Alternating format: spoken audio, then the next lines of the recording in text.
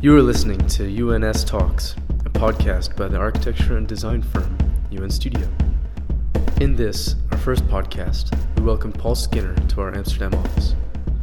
Paul is creative director at TellArt, an interactive storytelling studio that creates installations, exhibitions, and products that allow users to explore future scenarios.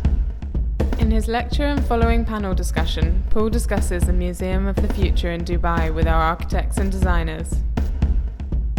The first thing to talk about is this notion of the strange present. And for us, what we've realized is that it is a very unusual time right now. We're seeing an extraordinary pace of change in society, something that we've never experienced before. There is change happening left, right, and center: political change, technological change, economical change. We are really feeling that it's much less predictable than it ever has been. Where it's a huge amount of uncertainty which is happening all around us. So this is this concept that was introduced in the late 1980s in this U.S. Army War College, VUCA, and it was a term which was used to help officers train for strategy on the battlefield, to try and help them describe this state of flux on the battlefield, which is constantly changing, always uncertain.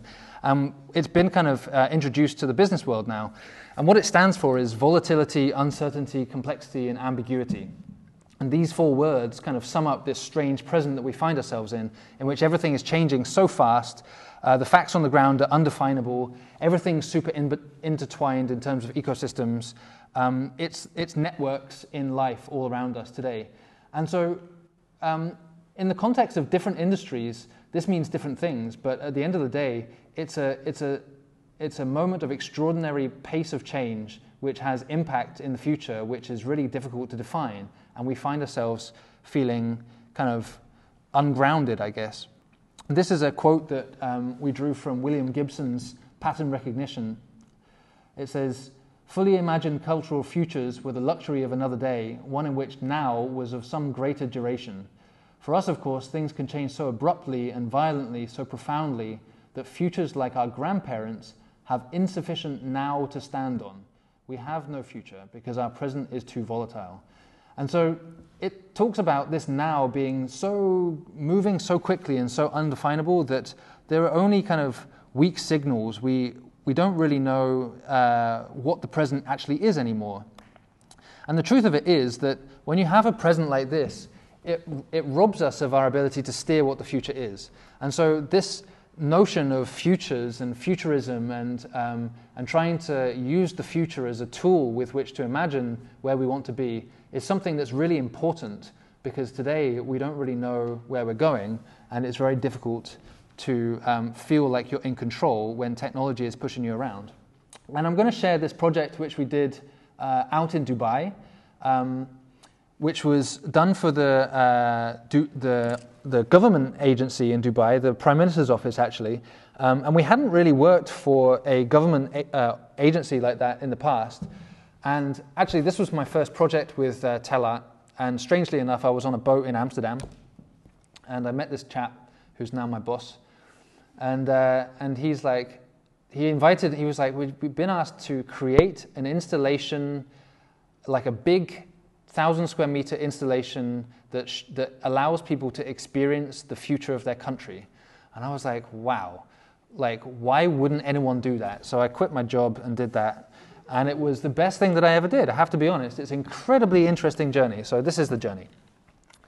So Dubai is a really interesting context for this kind of exploration. And of course, under normal circumstances, like this is something I need to explain. But for architects, it's kind of obvious. In 40 years, it's gone from a sort of desert wasteland in which there were people still like diving for pearls and very low kind of infrastructure, not much in the way of economy, to a booming megalopolis in which it's an extremely techno-utopian kind of technocentric society, always looking for the next thing, always buying the next car.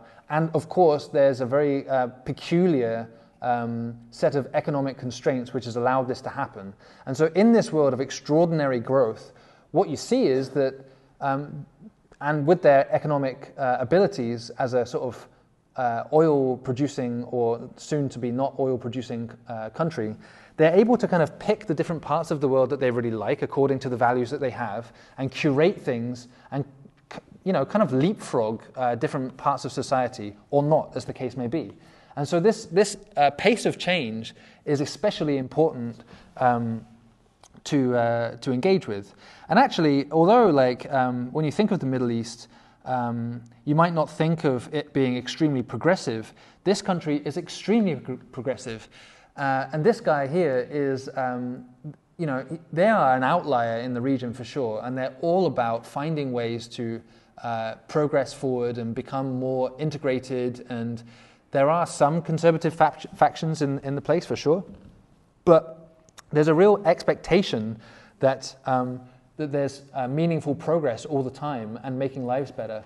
And this is summed up in what they call the ruler's bargain, in which there's this unspoken relationship between yourself as a member of the public and this chap who's the Prime Minister of Dubai, Sheikh Mohammed, in which he will look after you. He will take care of you as a populace, and you only have to be subservient to him for as long as he's looking after you.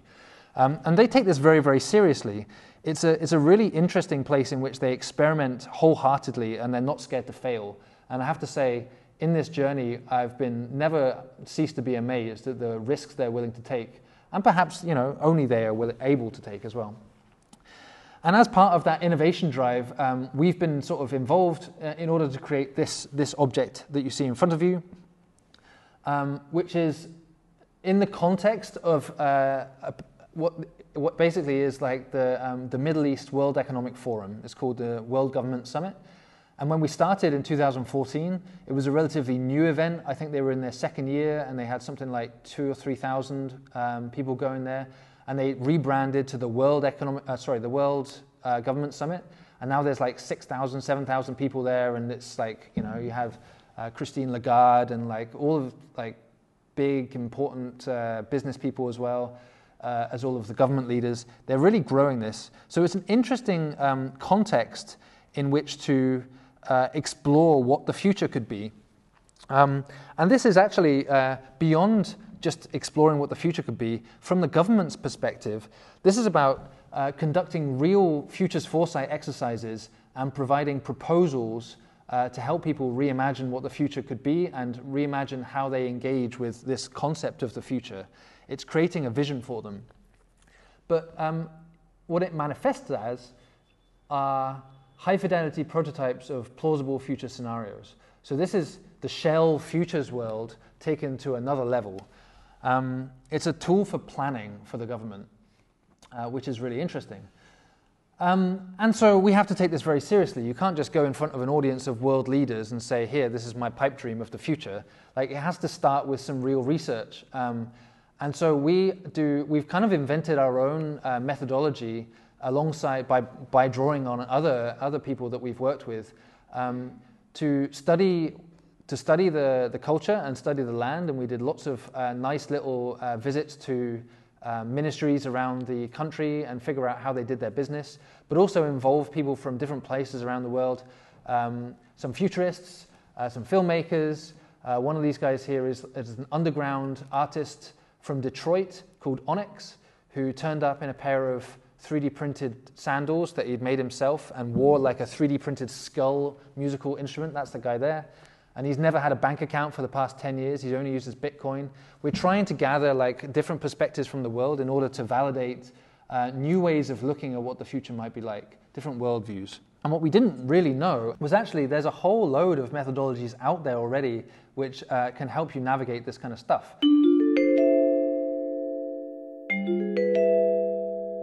At this point, Paul talks about various models and principles that guide and structure TELART's research. You can find out more about this portion of Paul's lecture by following the link in our podcast description.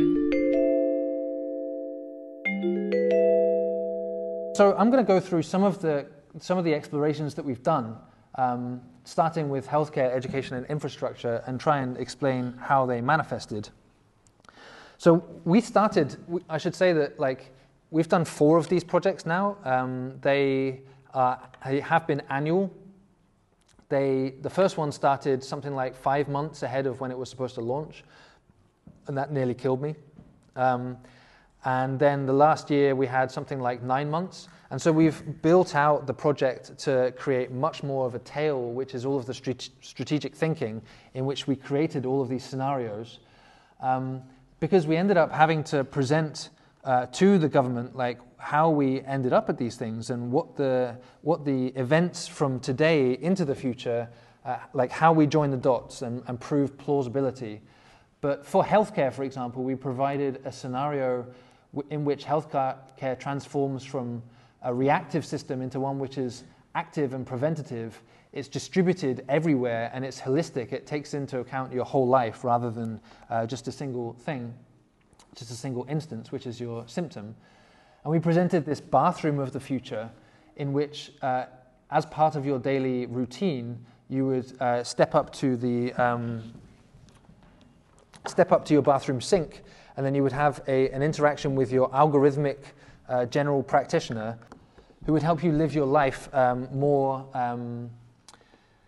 healthily. So he would say, for example, oh, good morning. Actually, it's not such a good morning. 3 of your colleagues at work have actually come down with a cold, so you might want to consider working from home. And because there's lots of illness going around, we've augmented your breakfast with some extra vitamin C. But since you're working from home, there's a low pollution factor out today, so perhaps you want to go for a run and increase your exercise this week. So the preventative healthcare becomes something when you have like your bed, which knows exactly how much you've slept, and your wristwatch, which knows how much you've exercised, and we had artifacts on display like a smart fork, which is a connected fork, which would monitor the chemicals that you're ingesting with every mouthful, like the kind of quantified self stuff that is kind of becoming embedded in products more and more. Then you ended up with a much more intelligent healthcare system that was actually able to guide you towards wellness rather than respond to your illness, which is a really powerful idea. And for this one, this is we didn't diagnose, but we found that obesity is a #1 health issue in the UAE. And so, like, how could we introduce a healthcare system which was a diagnostic tool, but also combated obesity? Because everyone in the UAE, of course, it's an inhospitable environment. You always spend your whole day in a shopping mall or indoors. So rather than outside exercising, how could we create an immersive healthcare game? And so we created this space which was fully projection mapped, which was all about diagnosing your body for movement and flexibility, and at the same time giving you a workout as part of your in-mall shopping experience. And what's incredible about a place like the UAE is that it's not easy to take for granted that these things, like you might imagine a game space like this as something that, oh, this is a business that springs up in a shopping mall, kids would put money in like an old arcade. Actually, lots and lots of businesses that you see as private enterprise in the UAE is actually owned by the government. All of the taxis are owned by the government. Loads of the hotels are owned by the government. All of the petrol stations are owned by the government. And so when you have this kind of world in which it's okay, like Emirates Airlines and so on, it's okay for the government to be making profit, it's really interesting to try and explore what different healthcare models might exist and how they integrate with the urban environment, given the kind of lifestyle that people lead over there and are likely to lead more and more in the future. So this was another healthcare experiment that was in a later year, which was a kind of like a cross between a pharmacy and a juice bar. So we're creating an immersive experience in which people could ingest different food and drink as part of a hospitality experience. So in Dubai, of course, everything happens in hotels. So why is healthcare something that still happens in hospitals? Couldn't healthcare, if it's something which is preventative and something which is distributed all the time, know how to give you vitamins and how to medicate you even in a more hospitable environment in which you're socializing with your friends and so on. And it's amazing culturally how these kind of ideas resonated.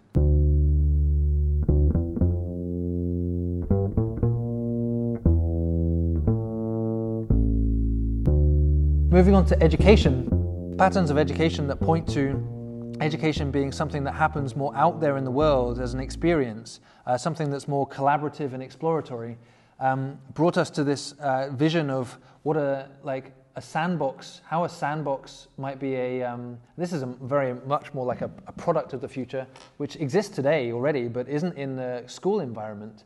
How kids could be learning about the geology of the land, water tables, and so on, by collaboratively exploring using a hands-on interactive interface like this. And actually, we've now developed this, because this was built on an open source project, but we've developed it further, and we've incorporated machine learning now, so that when you're making mountains like this, it maps on generated satellite images. So you're kind of like simulating what it would be like if you terraformed the Earth. And this is going to be in the V&A Museum in their upcoming Futures exhibition, which is happening in London later this year, which is really exciting. But then further than that, we were trying to imagine what it would be like in a world in which you are able to synthesize new life. So what if you could synthetically engineer new plants, and how would that be taught in a classroom, for school kids of the future, in which engineering new biology is going to be an everyday sort of thing? And how do these school kids work with industry? And so we created this game in which you sit around the table and engineer new plants that are competing on this inhospitable environment to see which plants are successful. And successful plants would then be sent to the lab and be made in real life rather than in the gaming experience. And that's along the top. They've got like a live connection to the lab. And the idea is that like school children are playing an active role in industry, while at the same time learning with a simplified building blocks of synthesizing new life forms for creating new food in a place like Dubai in which nothing grows. And this was an immersive learning environment in which we've already traveled to Mars and started to colonize it. So what would education look like if there was already a group of people living on Mars? And how could we teach people about what it's like to live on another planet? Well, we could have a telepresent experience in which you're guided by people who are actually on the planet now farming, and explore how their life is different to what it's like. Actually, it doesn't look that dissimilar from Dubai, to be honest, if you go out into the desert, but that's what they found.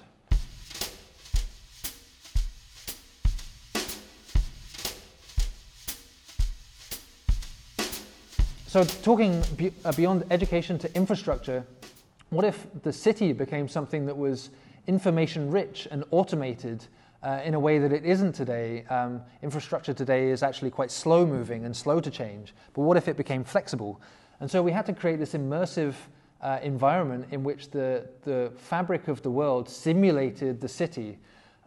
So intriguingly, like this big display system at the front here was the only way that we could figure out how to augment a real cityscape virtually without having people wear. I mean, this was, 2015, so none of the augmented reality apps that exist today were out, and people weren't willing to wear headsets. But how can we storytell what a city might be like where it's layered with information? So when you came in through the front door, which is back here, you got to see a live augmented view of the street that's in front of you, and you could see people walking behind it, and it would explain what was going on in the city, what investment opportunities lied in different buildings, some sort of dynamic wayfinding and so on, and your smart bus was about to turn up around there, so new forms of mobility. And then also like a sensor-driven environmental control, so that you could actually, this is a collaboration with Carlo Ratti in MIT, which is like a street-based air conditioning, so that it was misting you based on where you were in the street. It created more habitable spaces. Interestingly, I don't know, like since this exhibition, they've developed this whole crazy area of Dubai. I forget what it's called off the top of my head, but it's kind of like it's a bit like Disneyland, where you go and there's like Little Italy and stuff. It's like a shopping mall environment, but it's all outdoors. And they seem to be air conditioning the whole street. which is absolute crazy madness for me. But so I need to look that up as to how they're doing that. But it feels cool there. So I'm wondering if they found a way to do that. And this, of course, is part theatre, and so we're trying to find ways to get people excited about what it looks like when the streets are no longer just something that you work on, but actually all of the dull, dirty, and dangerous jobs are done by robots, and the streets are reprogrammable. So instead of street workers, you have street programmers. And what does that mean for our jobs? Because actually, there's an interesting pattern about technology in our lives. And it's true that although there's a lot of worry about the singularity when computers become completely more intelligent and there's a more intelligent general intelligence than we have, there's a bigger story of decreasing human agency. And what happens where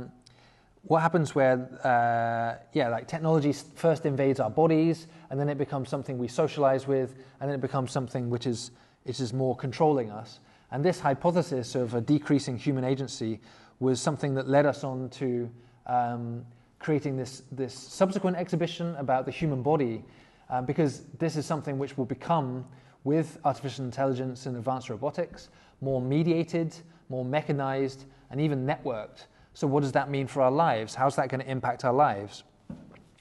And we created this retail space. The museum became like a kind of like a future Apple shop mixed with a kind of cosmetic surgery environment in which you would be able to test out different products by walking into this space, which we call the augmentation spa.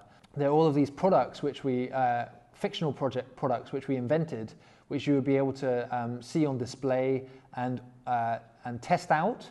And in testing them out, we were creating fake advertisements. We were creating virtual reality experiments. This is a game in which your knees were going to be replaced by new knees to augment your ability to jump physically. This is mood view, so you'd be able to look around and read people's expressions that are from different cultures. The machine learned kind of algorithms would be able to tell you what other people are feeling in a way that you weren't able to. Or what if your visual streams would be something that you're actually able to share? So going beyond Facebook and Instagram and sharing me, what if all of your pupils were something that actually could be shared dynamically with your social networks? What would that world be like, and would you be willing to purchase it? And we were handing out brochures, and at the very tail end of the experience, you would actually order stuff using an iPad. And it's amazing that people were ordering things, which brings me on to another story about the way that we are trying to create a kind of suspension of disbelief. These are immersive spaces in which we're storytelling what we thought were obviously fictional scenarios, things that don't exist today and that aren't going to exist for the near future. And yet some people, they just believe it. They just believe that these things are products that they can buy. And we had our first experience of this in the first exhibition, in which we did a version of border control, like an immigration experience when you're getting your passport checked. And we were challenged because they thought that was a very inhospitable experience and it didn't represent them culturally. And so they wanted to know in the future how technology might be able to change this and what the impact of technology might be. And so we created this very, very hospitable experience in which you were given a cold hand towel. It's a traditional welcome there where it's very hot.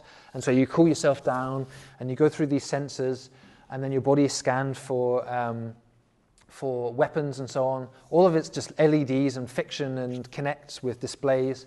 And then you give back your hand towel and it gets dropped into this scanner and it gets scanned for communicable diseases, which everyone was very shocked about. They're like, what, you're scanning those are my skin, that's my skin that you're scanning. But then one woman came up to us, and some people are, like the Ministry for Transport, they were really excited by this idea that actually it was going to be a welcoming experience and it's something they wanted to aspire to. And yet this other lady came through who was pregnant, and she was really worried because she thought that this was a real product test. And she asked us if the scanners that she had just walked through had harmed her unborn baby. And of course, like it's pregnancy is very anxiety-inducing for anyone who's gone through it, and that's very natural. But it astounded us. We had no expectation that people would actually believe that these are real products. But it goes to show that most people don't feel like they have agency in this world, and that they're just given these things, and that they happen to us. And actually, this whole project was about putting people into these situations to have them feel what it might be like in this future, and to come to some kind of like perspective on whether they wanted this future.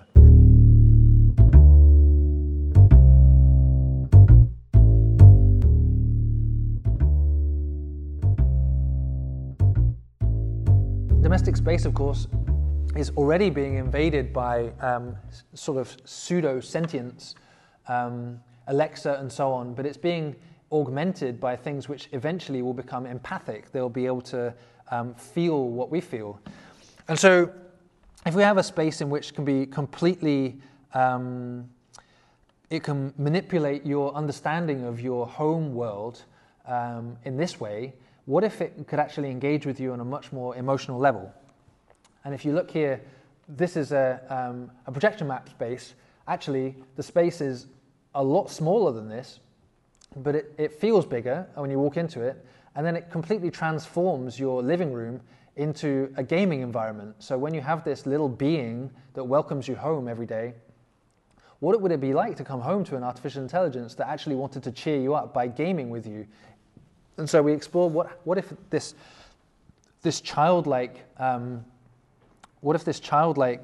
being welcomed you home, versus I seem to have skipped one. There was a middle one which I seem to be missing the slide here, but it was more like a caring spouse that would help you relax and set you down into a massage chair, and your room would turn into a kind of tropical environment. And this one is like what happens when we actually put our babies and most vulnerable people into the care of an artificial intelligence, and allow this artificial intelligence to rock your baby to sleep. Do we feel comfortable with letting go to that degree? And what was interesting in this environment is that actually they were really comfortable with letting go, really comfortable with giving their care. I mean, I have a little detector that I have a 3-month-old baby. I have a little detector which tells me whether my baby's still breathing. And it's amazing how I feel extraordinary comfort just watching this little thing go like, yep, still breathing. So anytime I wake up in the night, I just look at it and it's like, yep, he's cool. But like, would you allow it to take complete ownership? They're saying yes, because they already have nannies in every single home, like nannies from other cultures who they don't really relate to and don't speak the same language as, come in, and they're not really one of them. They're not part of the family. So this is a future which they really felt positive towards, which was strange to me. And beyond that, governance. Like, we're of course talking about government futures, and all of these things are, in a way, trying to steer the government towards the kind of interventions they can make to make people's lives better. But what about government itself? What if governance becomes something which is everywhere all the time, but it also has to be ethical? It's because it's making decisions about our daily lives in an algorithmic way. And so we invented this super sci-fi government data processing facility in which all of the big decisions of the country are being made in real time. And this device in the center, this kind of like orb of like intelligence, symbolized all of the thousands and billions of data points which are being analyzed from the traffic streams around the world to the economic transactions which are happening on a day-to-day basis. And we called it the UAE hypermind. And we wanted to know what people felt like when they lost complete control, these being the people which were in control of the country. And the way that we did that was we had this hypermind, this fictional kind of intelligence, give all of these government workers a job interview. And of course, your job, the career that you choose and the way that you choose to spend your hours every day is something that we feel defines us, our identity, what purpose we have in this land and this life. And in this situation, the system was actually telling you it was kind of asking you oblique questions about how you would perform in certain situations. Would you behave like this in this situation? Or would you behave like this in this situation? And it felt like they were kind of weird interview questions to be asked, really unusual for them. And then they just get given a job. They don't get any agency at all anymore. And actually, interestingly, this made people feel really uncomfortable, like more than, like they really didn't want to be told what to do. Because it started to talk about how ethically decisions were being made by this system and what role we were playing in this decision-making process. And they found this really, really compelling, and so we actually took this particular idea out further and developed this into what we called the moral machine. And this was explicitly about how humans can start to shape the ethical dilemmas which artificial intelligences are going to face when they're making all of our decisions for us. And we presented this at the World Economic Forum to like the bigger version of the government summit, in which there were many more world leaders kind of thinking about how these decisions are being taken for them, basically. And it was a really interesting situation in which this system is basically allowed to act in the best interest of society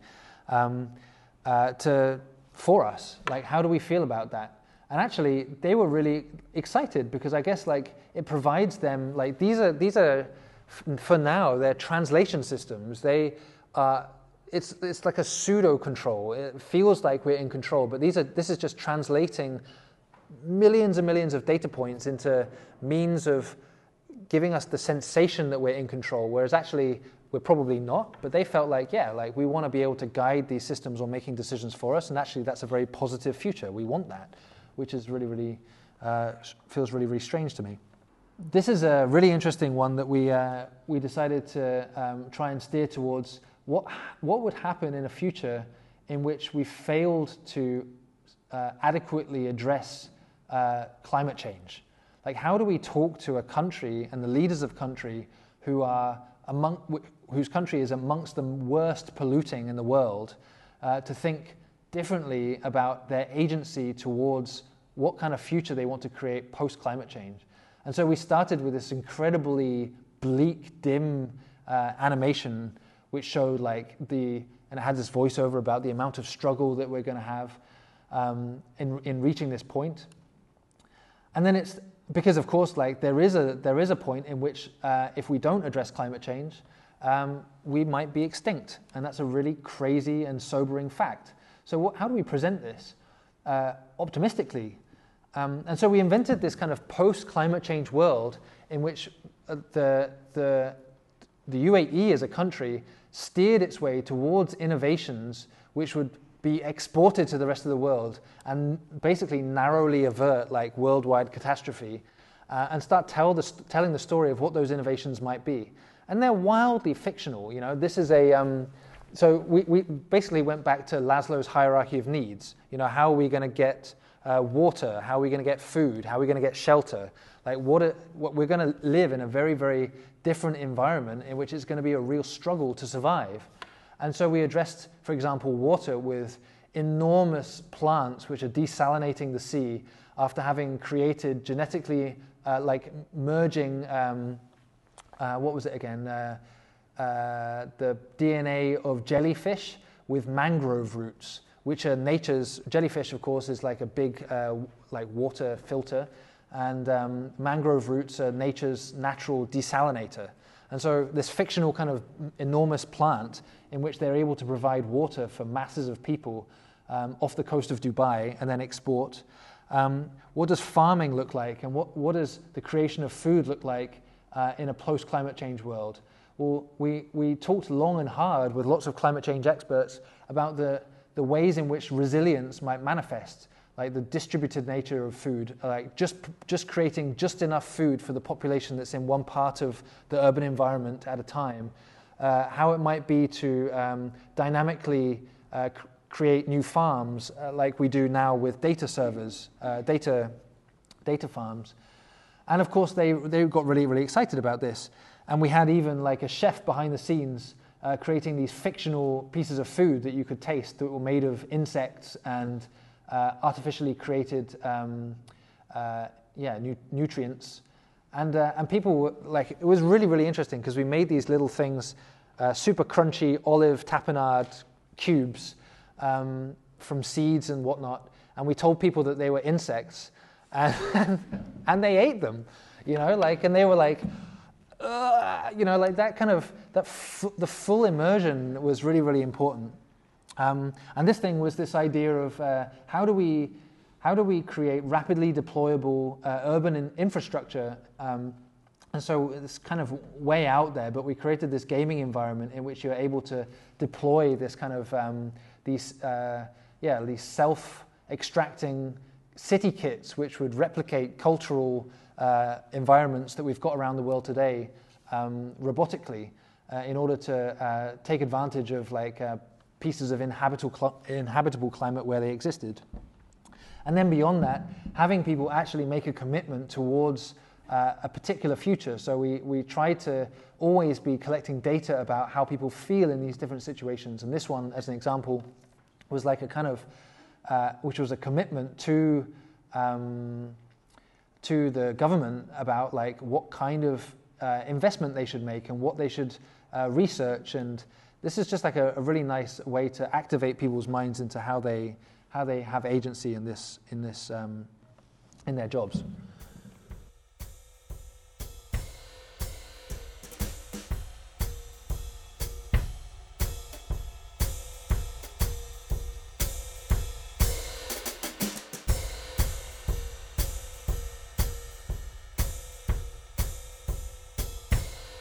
But we are creating a more real and tangible version of a report. This whole thing was actually created when the client was like, no one reads these massive research reports that we pay millions towards. How can we get people enthused and engaged by what's possible in the future and what the impact of these technologies are going to be in a way that they can feel? If you only need to look at advertising to know that how something makes you feel can change your behavior overnight. And so this is all about positioning people into an immersive future and having them feel what it's like to live, even for 5 minutes, in this future, and react to it viscerally, because it can change the way they imagine what they want to see in the future. We're trying to find this interesting tension point in which people can be social with each other and discuss whether they find something attractive or repulsive. Ultimately, by discussing stuff like that and talking about our feelings, it's really, really important because this is how we make decisions. But the idea is that it's about storytelling. So every decision that we take about the color and the shape of the space is to further enhance the different layers of storytelling that we're trying to tell to different audiences within this government environment. This is really a storytelling exercise where we're creating these extraordinarily complex spaces where we have this mixed mediums of screens and projections. And so for us, this is about prototyping and making stuff that you can actually interact with in order to transform what people would imagine. Because the idea is that that what we imagine to be the future is probably, if we're imagining this collectively, this is kind of what happens. And this is summed up nicely in this quote from Sheila Jasanoff. And she says that socio-technical imaginaries are collectively held, institutionally stabilized, and publicly performed visions of desirable futures. So she's saying that effectively, if we all imagine what future we want to have, this is the future which will be steered towards, because these are the things which will be created for certain markets and so on. It's incredibly powerful if we can change people's mindsets. And so it's a huge marketing exercise. And it makes us call into question how we're telling these kind of stories and how we're creating these aspirational futures or not in institutions like museums. But just to reflect on the futures as a practice, for us, futures has become something that we use as a mode of critique. It's a way to reframe critique as something which is critical, as critique as being intentional and aspirational. So these are prototypes that we feel that we want to provoke people with, and some of them are teetering on the edge of dystopian, and some of them are clearly utopian. But at the end of the day, we're saying, this could change our lives for the better. Is this a future we want to aim towards or not? And beyond that, futures are a force for change. Like this is about exploring alternative possibilities and actually taking concrete action towards that. And it's intriguing for me now that in the first year we had provided, amongst 1,000 other things, for example, reframing ministries, government ministries, and rebranding ministries in order to shift public perspective. And we invented for them the Ministry of Happiness and the Ministry of Second Life Education and so on, the Ministry of Artificial Intelligence. And today they have, I think the first, don't quote me on this, but I think the first female minister was the Minister for Happiness. She was our client in the first project. Now they have a Minister for AI, and he was a part of the second year. Like, it's kind of coming true in a strange sort of, I can't take credit for that, but it's incredible how initiatives have been created and mindsets have been shifted through the choices that they're making. And then, of course, using this mindset and sharing this for ourselves as something that shows us how actually we do have influence and we do have agency to shape the future, especially in a context like this. Like, architects, holy shit, like, you guys are making the future every day. Like, it's all kinds of futures are being created in your office as I walked around it today. So you should certainly feel agency. So that's it.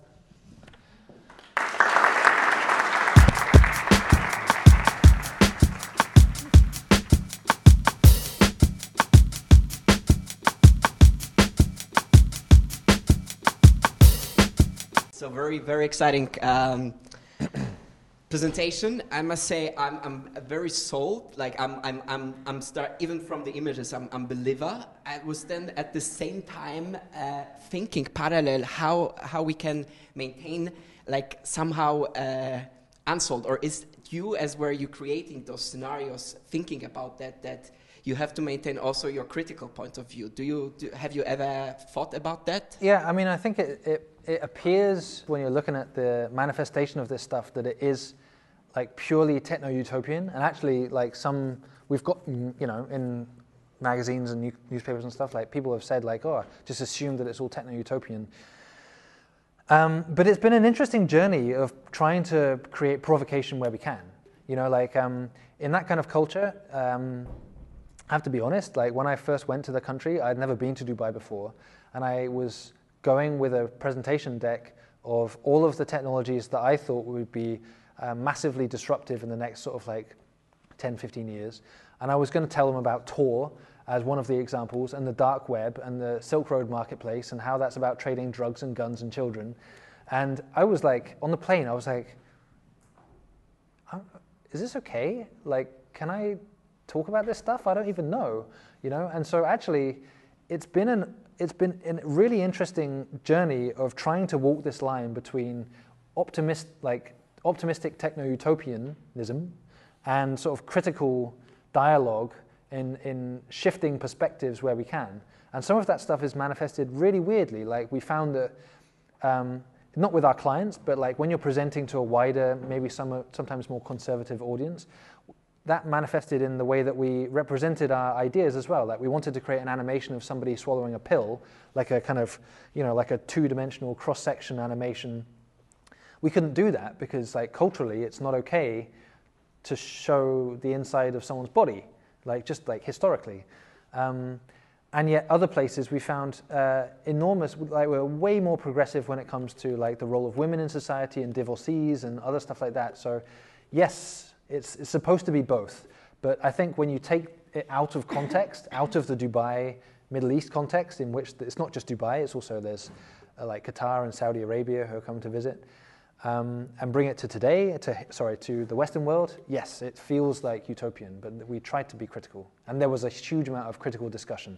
I was just going to pick up on that. I think it's extremely interesting that the content that was defined through this process came from a intersection of you guys, a Western group, it seems like mostly, with the UAE as a kind of non-democracy. And that it seems like a real testing ground for different algorithmic governance, as you say, and almost like a opening up of a survey or like their own sort of extremely interactive referendum where they're inviting a series of scenarios and trying to get feedback from citizens about what the response was. Was that the kind of intention, or because I understand it was also extremely short term, right? They're just open for like 4 days. So an insane investment from their part into a very short term. So was that the goal, to kind of get feedback from individuals, or was it more like promotional on the side of the government? Or I think it was, so the goal was really to so yes, it was, it's a lot of investment, but like those 3-4 days are the moment where everyone who has influence in that region comes together and has a chance to discuss important stuff. So while it was short term, it was probably, if you're going to create a sting at the right moment and create impact, then that was a great thing to try and do. So that's what they were attempting. But they were trying to provoke debate around these topics which weren't being discussed on a public platform, and that they wanted to be discussed more explicitly in government and at different levels of government as well, because there are lots of people who are, it's quite a deferential society, and so like lots of people who are at lower levels in government were just kind of like following orders, but actually they wanted to provoke the kind of like creative initiative development at all levels of government beyond that, and they created sort of parallel initiatives to try and provoke that as well. With regard to whether it was a data collection exercise, I guess what you're hinting towards is like a kind of, like a exercise in sort of democracy to some degree. I would say that actually it's really interesting that that kind of feedback process happens a lot there, but it's very much more hierarchical and familial, which is what you would expect. You say it's not a democracy, but actually nothing goes through government there without being tested with all of the families which are sort of have all of these lineages, and it's a kind of, it harks back to the old sort of tribal days, and so it isn't a Western form democracy, but actually there's a huge amount of socializing of new policies and initiatives that spin off the back of a provocative sort of statement piece like this. Whether that extends so far as like people who, it's like I don't really feel like I can speak to like how, like the UAE has, of course, like a huge like immigrant workforce, and I don't think that's for everybody there, but that's another ethical question which we could only begin to address. We have this discussion in our office about museums being public or private, and if a public museum still exists. And I think then putting on a museum saying it's open for public is quite a funny statement, and goes along with this discussion of like what is private and what is public, and creating a museum in a very artificial hospitality environment is also quite unusual thing, which would not happen that way maybe in Europe, or as far as I know. I don't think you could call. I was always very conflicted about this notion of calling it a museum, because it's not a museum objectively. But because it's only like a temporary event thing, it doesn't mean the same thing. It's not an institution which has like longevity in the same way as you might think here. But like in terms of the term, it created a kind of authority that was useful in that context, right? It was like a browsable authority on the subject that you could kind of like peruse and take how much you wanted and then go through and then leave it. So it was more about the behavior of people that we wanted to create. And I guess it's kind of provocative to say museum of the future, which is some museums, of course, normally focus on things gone by rather than things of the future. And that captured people's imaginations, and it's really that simple. But yeah, I mean, public private, I'm intrigued by what discussion you're having. Hi, thank you first of all. I was wondering if these visitors ever questioned the general security of these digital future scenarios. Do you mean like privacy? Yeah, like cyber crimes. Yeah. You give out so much data, even by like, for instance, you walk through, or you scan your hands, whatever, like everything. Was there like discussion about that? Yeah. Yeah, I mean, that was one thing that we thought would become much more prevalent than it was, in fact. And I think culturally that's because there's an extraordinary trust and expectation that the state kind of has access and looks after your data. It's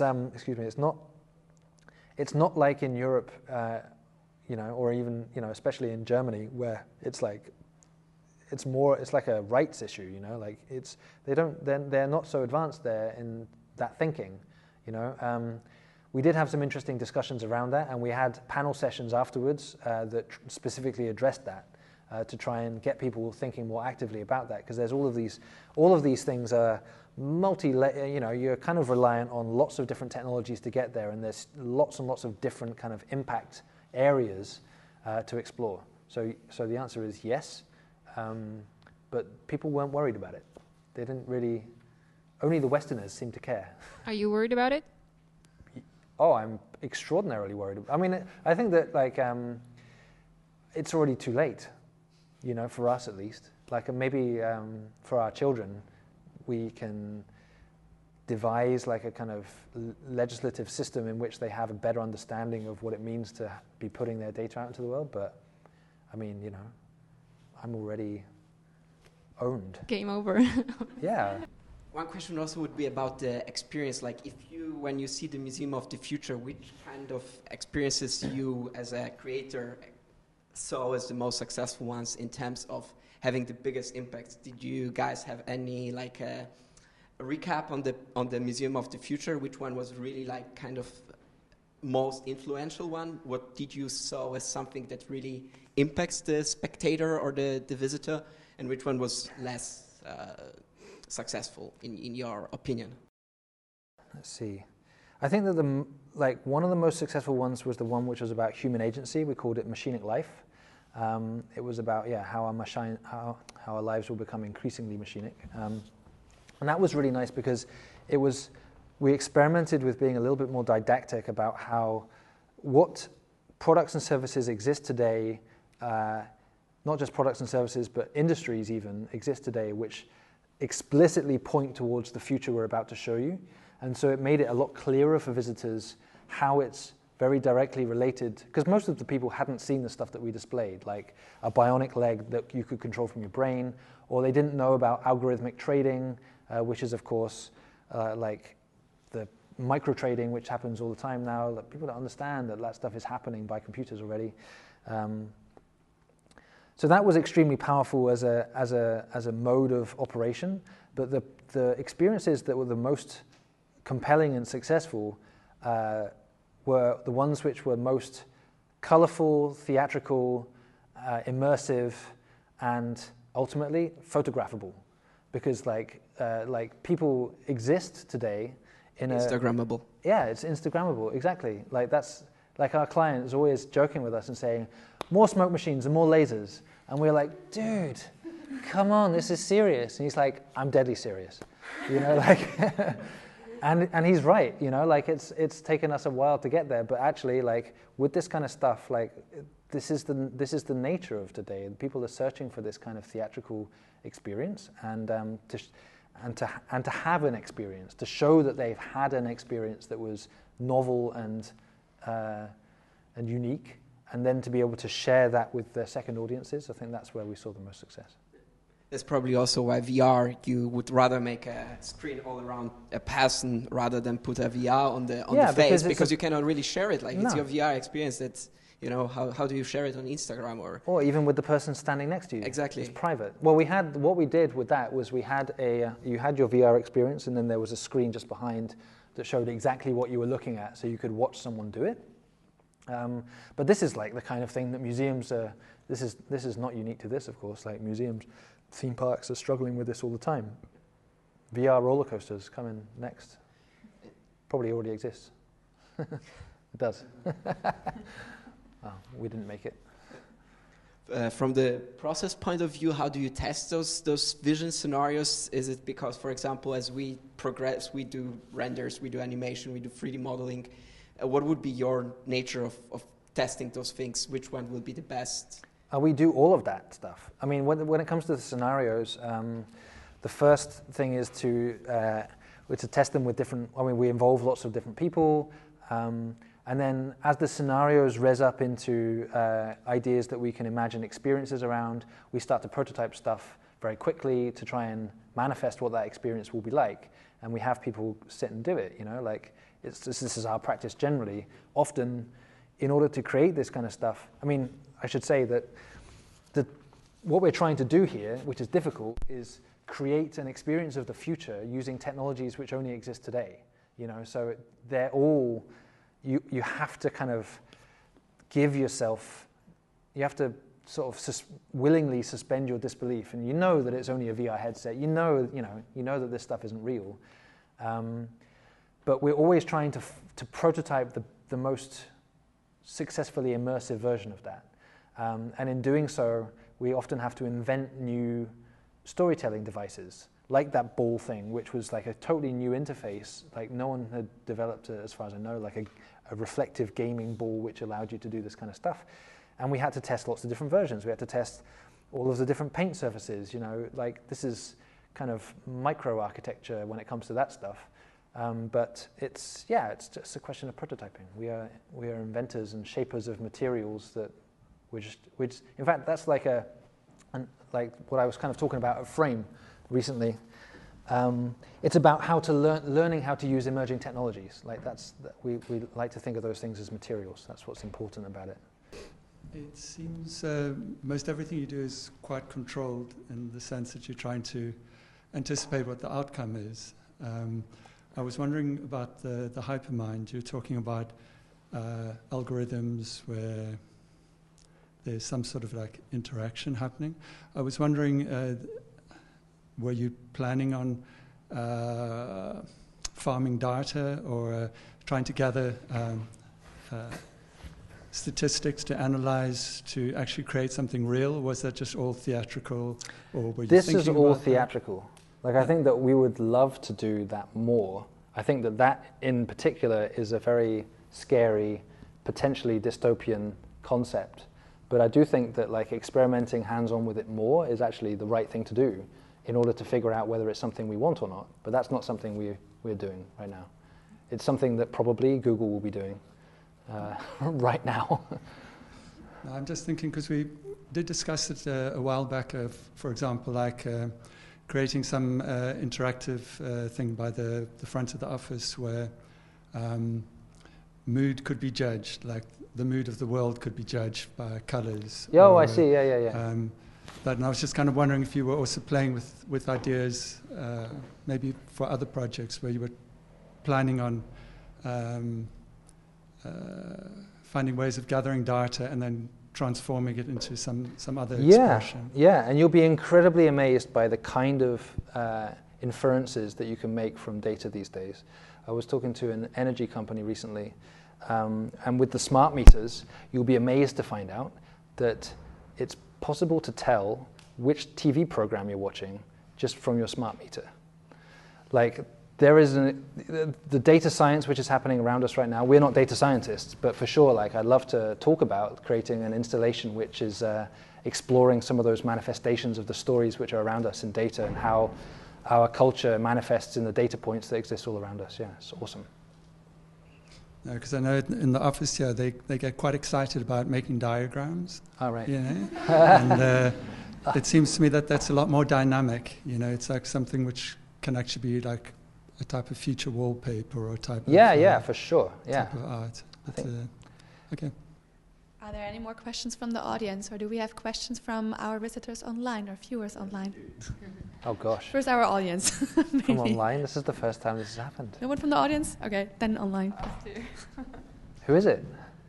Well, there's a lot of debate going on around Dubai generally. Oh gosh. And this is also, there's a question which is coming in from Pletorica, which is in the Museum of the Future generally, not the one that is there already, but in the Museum of the Future. And if the future is authoritarian, how can we address, or how can we create art that transgresses the status quo or that's critical of the government?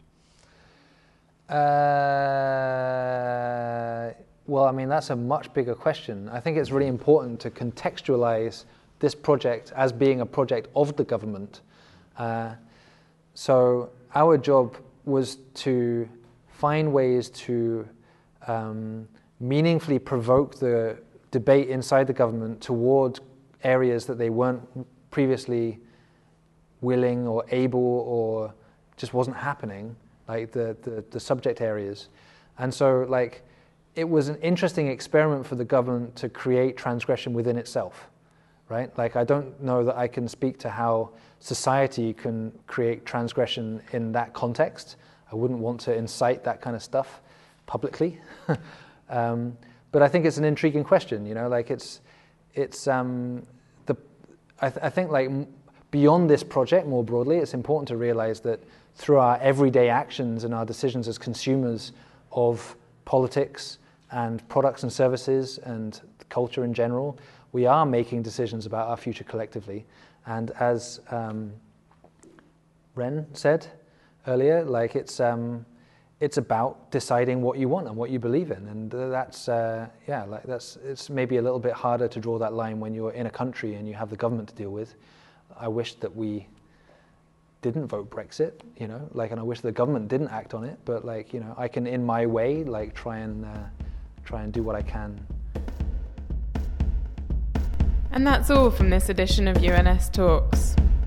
To hear more from Paul or to ask him a question about his talk, you can find him on Twitter @Skinner, that's SKINNR. Be sure to keep an eye out for the date of our next UNS talk that will be streamed live on Facebook, Instagram, Twitter, and YouTube. In the meantime, be sure to subscribe to our podcast on iTunes or your preferred podcast provider. A special thanks to Boifar and De Boer for recording this lecture. Until next time.